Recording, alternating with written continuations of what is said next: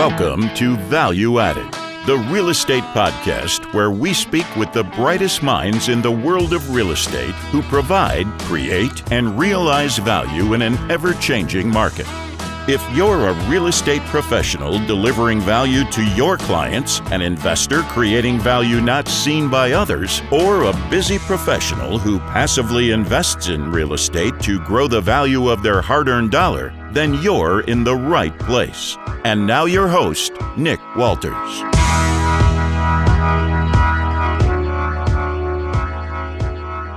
Hey gang, welcome to another episode of Value Added, the real estate podcast. On today's episode, we're chatting with Elliot Horowitz. Elliot is the founder of Brooklyn, New York-based H Equities. H Equities provides bridge financing for commercial property. They seek acquisition opportunities, and they also participate in LP and GP equity in multifamily, mixed use, and retail assets within the 5 boroughs of New York City, as well as other select markets on the East Coast. So without further ado, let's get on with the show.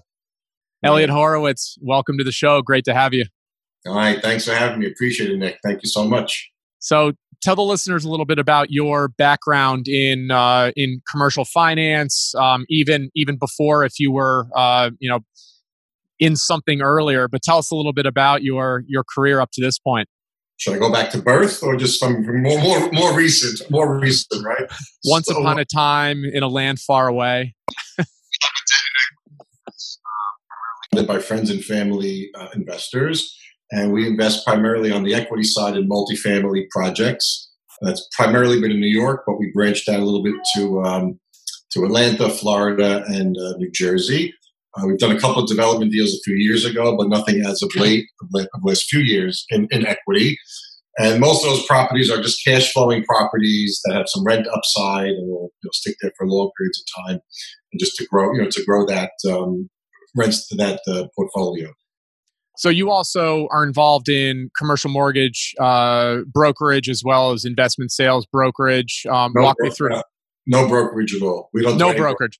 No, we're private investors.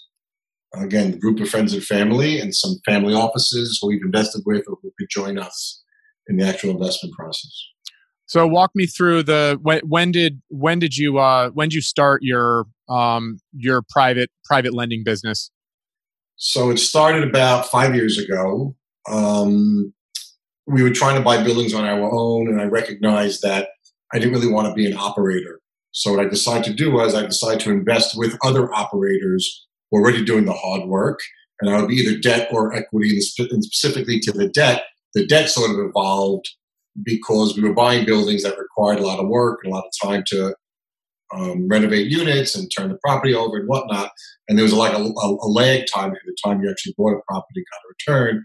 Whereas with debt, we got an immediate return. So we started financing other borrowers and other buyers in the same areas that we were buying property to sort of get, that short-term debt yield return, cash flow returns. And theoretically, it could have led, I thought at the time, it would lead to other equity investments. And it actually did. But some of my borrowers became equity borrowers, right? So it became an interesting segue from the debt space into some equity transactions. You mentioned dipping your toe in other markets. New York City market, as we all know, it's a different beast versus any other market around the country. Whether you're dealing with rent stabilization laws, whether you're dealing with just the overall barrier to entry in the market. But you mentioned the Atlanta market. How involved have you been in the Atlanta market recently? It's one market that I'm involved with. And tell us a little bit about the activity that you've been involved in the Atlanta market the last, call it, few years. Sure. So it's only been about a year, right? So about a year ago, a friend of mine came to me and said he's got a good friend buying a large property. It was 300. I think we bought 350 units in the suburb of Atlanta called Lithonia, Georgia. And they said, look, they're looking for some equity. I said, okay, great. Let me speak to them. Turns out they're phenomenal people who put a lot of money in the deal on their own, right? Which is great. It's a New York-based family office that had a lot already going on in the Atlanta area with management and a lot of units already. So I felt for me, I'm not going to go on a plane and fly there and try to find a deal. Why not invest in somebody with experience in the area, with operational experience, with a lot of equity in the deal. So we invested in this transaction, 300, like I said, 50 units, give or take, of which 270 had some upside to them to be renovated over time, which we've done over the last year. And it's been so far so good. It's been a nice, peaceful market. The rents are inexpensive, affordable to most people. Even when we raise the rents, they're affordable to most people. And it's been kind of stable even over the last couple of months. The collections have been okay, pretty good actually. And we're seeing nice rent increases. So I'm not the Atlanta maven, but I invested with somebody who is, which is sort of part of my business plan, is to invest with people who are sort of experienced in their markets, who can operate efficiently and be good stewards of capital. So for that particular deal, how did your capital, how did it lay out in the cap stack? Was your equity part of were you a co-GP or an LP? Explain kind of how you were involved. In this specific case, we were straight LP, which is sort of unusual, but because we did a lot of LP deals years back, we kind of stopped doing it. But in this specific instance, because the quality of sponsorship in the deal was so outstanding, Class A across the board, with good referrals from people that I knew or I know who know them pretty well, it became much easier. My group became a straight LP investor. We have our own entity in the group of the equity, but we're just a straight LP, and they've been excellent stewards of capital. These individuals. So this was an existing relationship of yours, right? You mentioned it was a New York-based family office. Did they already have operation experience in Atlanta? Very much so. Very much. Yeah, I'm sure that being an LP in something that you don't normally do, it's a new market for you. You put a lot of trust into the operator, the boots on the ground, so to speak, with regards to taking down a 300 plus unit in a market that you weren't necessarily familiar with, correct? Right. So these people, like I said, were Class A all around, and it made it a lot easier for me because I just can't throw money around that quickly, right? But it made it a lot easier for me to make that decision because of the quality of sponsorship. Let's go back to your underwriting properties, deals that are coming across your desk these days. How has underwriting changed now versus 6 months ago? What are you really focused on as you're throwing deals into your model and figuring out if this is a good use of your family's your private capital? So my model kind of starts up in my head, right? So I've always been a very conservative guy, and I'm not really a big spreadsheet guy, right? So over the last year or two, I lost, 50, 60, 100, I don't even know exactly, different lending opportunities to very high-levered, low-rate providers, right?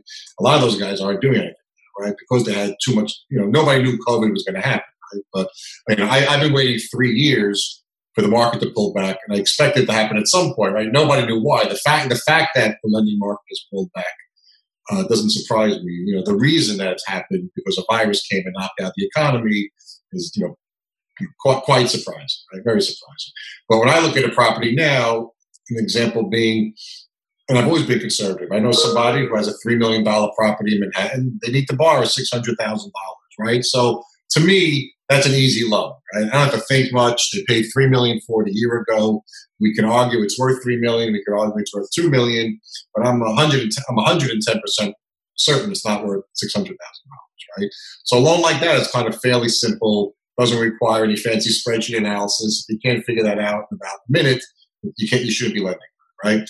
More complicated is people who now need construction financing, right? So whereas we financed with a partner a construction loan in Greenpoint about 9-10 months ago with a good borrower whose family that I knew and that all the equities, the families, we financed that construction loan.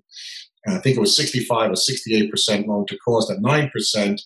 That same loan today I wouldn't be doing, right? So I don't want to be doing a 9% construction loan because the timetable to complete is going to be expanded. The market is clearly softened.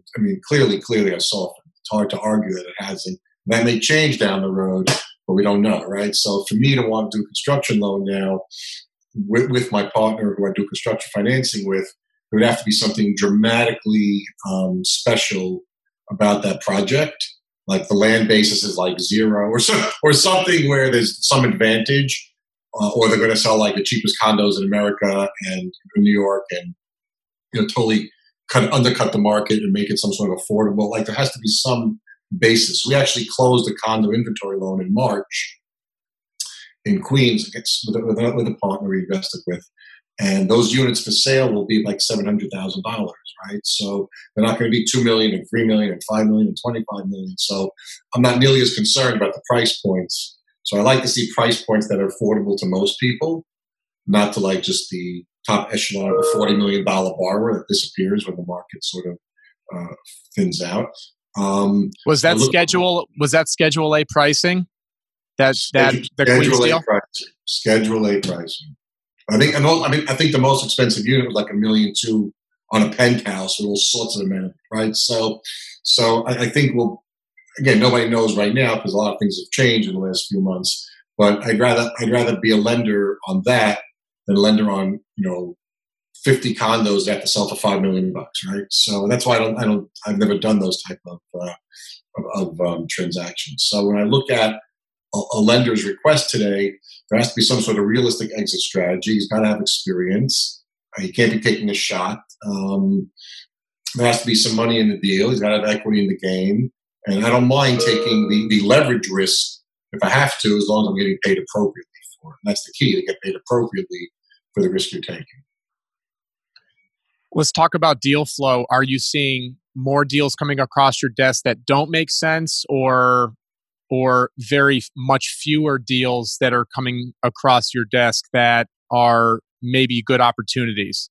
So it's actually both, funny enough, right? So I think it takes time for borrowers to adjust, meaning they were given such amazing terms over the last 2 years. It was so easy, 80%, 90%, 8%, whatever, that's over with. And sometimes it takes borrowers time to adjust. They weren't prepared to put in more equity. They weren't prepared for such a high rate or low leverage. So it's an adjusting process. So I am seeing a lot of requests that I'll never fund because they're just too aggressive for me.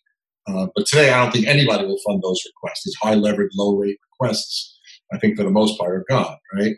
So where we're quoting is where there's a reasonable level of leverage along with a fair rate of return. So and where I'm quoting sort of higher leverage, like we have a potential borrower who's looking for 75% acquisition financing on a piece of land. But it turns out that it's really 50% financing because I think he's really buying it well. So he asked me for a quote, and I gave it to him. Now, I sort of made a market for him. Now, I don't know if he liked the quote, but I said, you're asking for something that doesn't exist, high leverage land, right? It doesn't exist. So if you want it, like, here it is, right? So I think everything's deal by deal. The example of the guy that's got a $3 million investment condo who wants $600,000, it's like a no-brainer, right?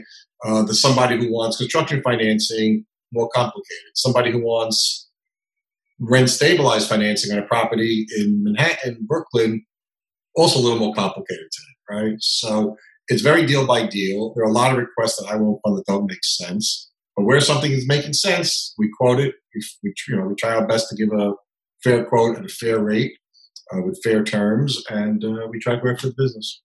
Let's talk about the 2017 the legislation 2019. It was June of last year that went into effect. The tenant and landlord the rent stabilization laws. How did that legislation affect you? Whether it was assets that you owned or were invested in, or deals that were coming across your desk that you decided to invest in, or decided not to because of that legislation. How did that, overall affect into your business plan? Right. So the overall effects have been very negative, right? Those laws were the most ill-conceived, poorest idea ever to come out of state legislature with the backing or the tacit, implied, implicit backing of the city council as well as our mayor and governor, right? Great, terrible. So, but preceding 2019, June of 2019, we hadn't bought anything in New York for a couple of years because the prices got out of control. Everything was just, from my perspective, way, way too expensive with no way to make money, right? It wasn't that I was any smart. I'm not smart, right? Just figure if everything's a 3 cap, then nothing's worth anything, right? And it turns out there was a catalyst to nothing to worth anything. So we've invested in a lot of multifamily rent stabilized properties in New York over the previous few years, and it's been a terrible impact. I mean, you had apartments that had a lot of value in it, and the value is gone. It's been taken away. You can't get to it. And what I think the legislature and all these politicians have failed to recognize is that they've also not only taken away value from landlords and disincentivized landlords, of which the average landlord probably owns one building in New York, right? They don't. The average landlord is not some rich, greedy guy with 5 billion properties, right? So got a building at 6 units, and he lives in apartment 1F, right? That's probably the average landlord. What the legislature has failed to recognize, other than destroying value and disincentivizing work that would rehab properties and make them better for everybody, they've stolen assets from rent-stabilized tenants who live in higher rent neighborhoods like Park Slope and Greenpoint, Williamsburg, Upper East Side. They had a very, very valuable asset in that rent-stabilized lease. An asset to them is now worth zero. So they didn't own anything, but they had an asset in the lease, in terms of a lease, that they could have in fact sold for $50,000, $100,000, $200,000, whatever the going price would be at that time. That's gone. So this law benefited nobody other than the politicians who remain in power, who literally don't understand what the laws have done. Either they don't understand or they don't care. It's one or the other. But I can't imagine the job loss pre-COVID to construction workers whose owners are no longer building, the corner bodega, the guys don't stop in every day to buy the sandwiches, the hardware store, the construction workers don't need to walk in and buy things. So it's had this effect. Architects have to fire people from their offices. It had a terrible effect. Again, pre-COVID from last June. And if you go back to last January or February, when you started to read the proposed legislations, you read it and you go, "Wow, this is terrible. It'll kill the business." And you say, "Okay, so they'll make it a little difficult. They won't kill everything. They'll make it a little difficult." But because the goalposts always move a little bit, and then you just adjust your business plan. You hold it for longer, and you put some more money in. It works out over time. But here, they've taken away everything, and it's mind-boggling how that happens still. And it's been value destruction, not value creation. I want to go back to your private lending business, your core business. The money that you manage for your clients that you pull together and you're deploying to projects, have the return profiles changed? Are their expected returns, have they changed now versus, again, the projects that you've been involved with in the past? Has anything changed with regards to what their expectations are with returns? Right. So to some degree, yes. So for better or worse, I've been fortunate enough to be able to give investors very nice risk-adjusted returns into a low-rate environment. It was not easy. There weren't a million deals to do, but it was good enough that we were able to find enough opportunities pre-COVID, we'll call it. Now, where there is more risk and more perceived risk, some investors definitely want higher returns. Some are happy with lower returns provided the risk is lower. So it kind of runs the spectrum of investors. Everyone's got their own, calculus in their minds, what they feel is good for them. And I think for the most part, as long as we're providing a good risk-adjusted return on a leverage basis, the investors are always on board. Give me your 6-month and 12-month outlook for the lending space in your world here coming down the pike. I can't get past Friday. You know what I'm saying? You know what I mean? So 6-month, 12-month. I kind of think that most banks will still be pulling back on what they're doing for the most part. Case by case, they're definitely still funding good borrowers with good business plans. The agencies are still funding good borrowers with good business plans, multifamily. But in the sort of bridge space, specifically, we had a big shock to the system, right? So obviously, we had a very big shock to the system, which hasn't gone away yet, from this COVID thing. It's not like a recession shock; it's a health scare, right? That's sort of because of financial scare, right? The stock market's in its own world because the stock market's liquid. You're up 20%, down 20% within a 2-day span, and everyone spins their head wondering what happened. It doesn't happen in real estate; it's much slower. So banks aren't going to necessarily turn around on a dime and start giving high leverage again, or neither will most private lenders, because if you're too high levered going into this, you already have a problem, right? So I think 6 months from now, we're going to see more of what we're seeing today with being able to provide lower leverage at better rates with borrowers who have real business plans, right? Or people just have liquidity needs, but will still get better rates. And a year from now, probably the same, if I had to guess. Nothing. I mean, the real estate market, I don't think turns around and goes back to the heyday in 12 months from now, particularly in New York. Pre-COVID, New York was a problem. The rest of the country was humming along in real estate. So I think New York has an issue, other issues, not specific to economic issues to deal with first. We're going to close out this episode with the hard-hitting questions. These are the questions that we ask every one of our guests. Right. The first question I like to ask is, what is your why, Elliot?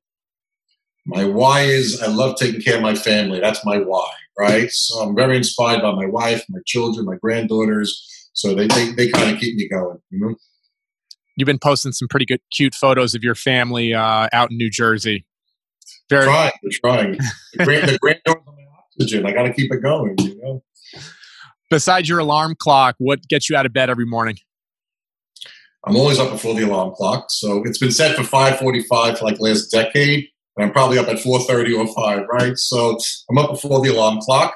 What else keeps me going? Work, obviously, right? We got to go find the next deal. You got to get to bed. You got to pray in the morning. You got to exercise in the morning. You have to get the day, read the paper, be on top of things. So, but I'd say, work keeps me busy, 10, 12 hours a day, even though I kind of joke that my weekend starts on Wednesday and I work 2-3 hours a week, but it's really not the case. Some people took me seriously. I was like, you're obnoxious. I go, no, I'm really kidding. I kind of work 6 days a week, and we put in a lot of hours. Oh, I didn't get the joke. All right, now you got the joke. But work keeps me going, and just now the whole family's together in New Jersey, so I'm able to see my children and grandchildren on a daily basis. So, except for one son who's in Brooklyn, he stayed, he's an older adult, so he's there. But I guess the family and the work keep me going. Mm-hmm. How do you like to pay it forward?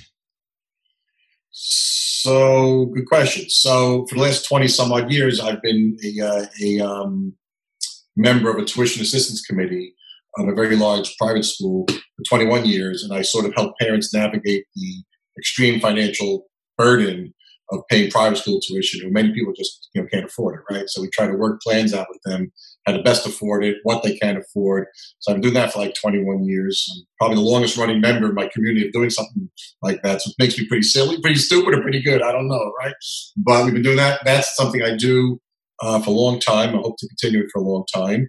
I also have been giving guidance to younger brokers who periodically, who either know me or their fathers know me or whatever, or my mothers know me, and they try to get some career advice. To the extent I can kind of help them, I'm always open to trying to figure out what they can do with their careers, how to make it better, or what to look for, the pitfalls. Like I've made like every mistake there is like 5 times, right? So there's that knowledge of making mistakes, which you can sort of impart on somebody, right? Which is very helpful. So I'm doing that, and that's about it. How can our listeners get a hold of you or learn a little bit more about you? Sure. So you can call me anytime you want, 917-748-1955. You can email me at elliot@hequities.com. It's ELLIOT@hequities.com. You can find me on LinkedIn. I'm on Instagram. I try my best to be out there a little bit just to get some business and have a lot of fun. It's actually kind of fun to do, right? So I'm around. Call, brainstorm. I'm always available. Elliot Horowitz, thanks so much for your time and providing your value today. Really appreciate it. All right. Thanks for having me on, Nick. I really appreciate it. Thanks for listening. If you enjoyed this episode, please make sure to leave a rating and a review, which will help us introduce the podcast to other listeners. Also, don't forget to subscribe to our YouTube channel, which will give you access to other episodes you may have missed. Lastly, if you'd like to learn more about investing alongside us, then head on over to valueaddedpodcast.com. Have a great day, and we'll talk to you next week.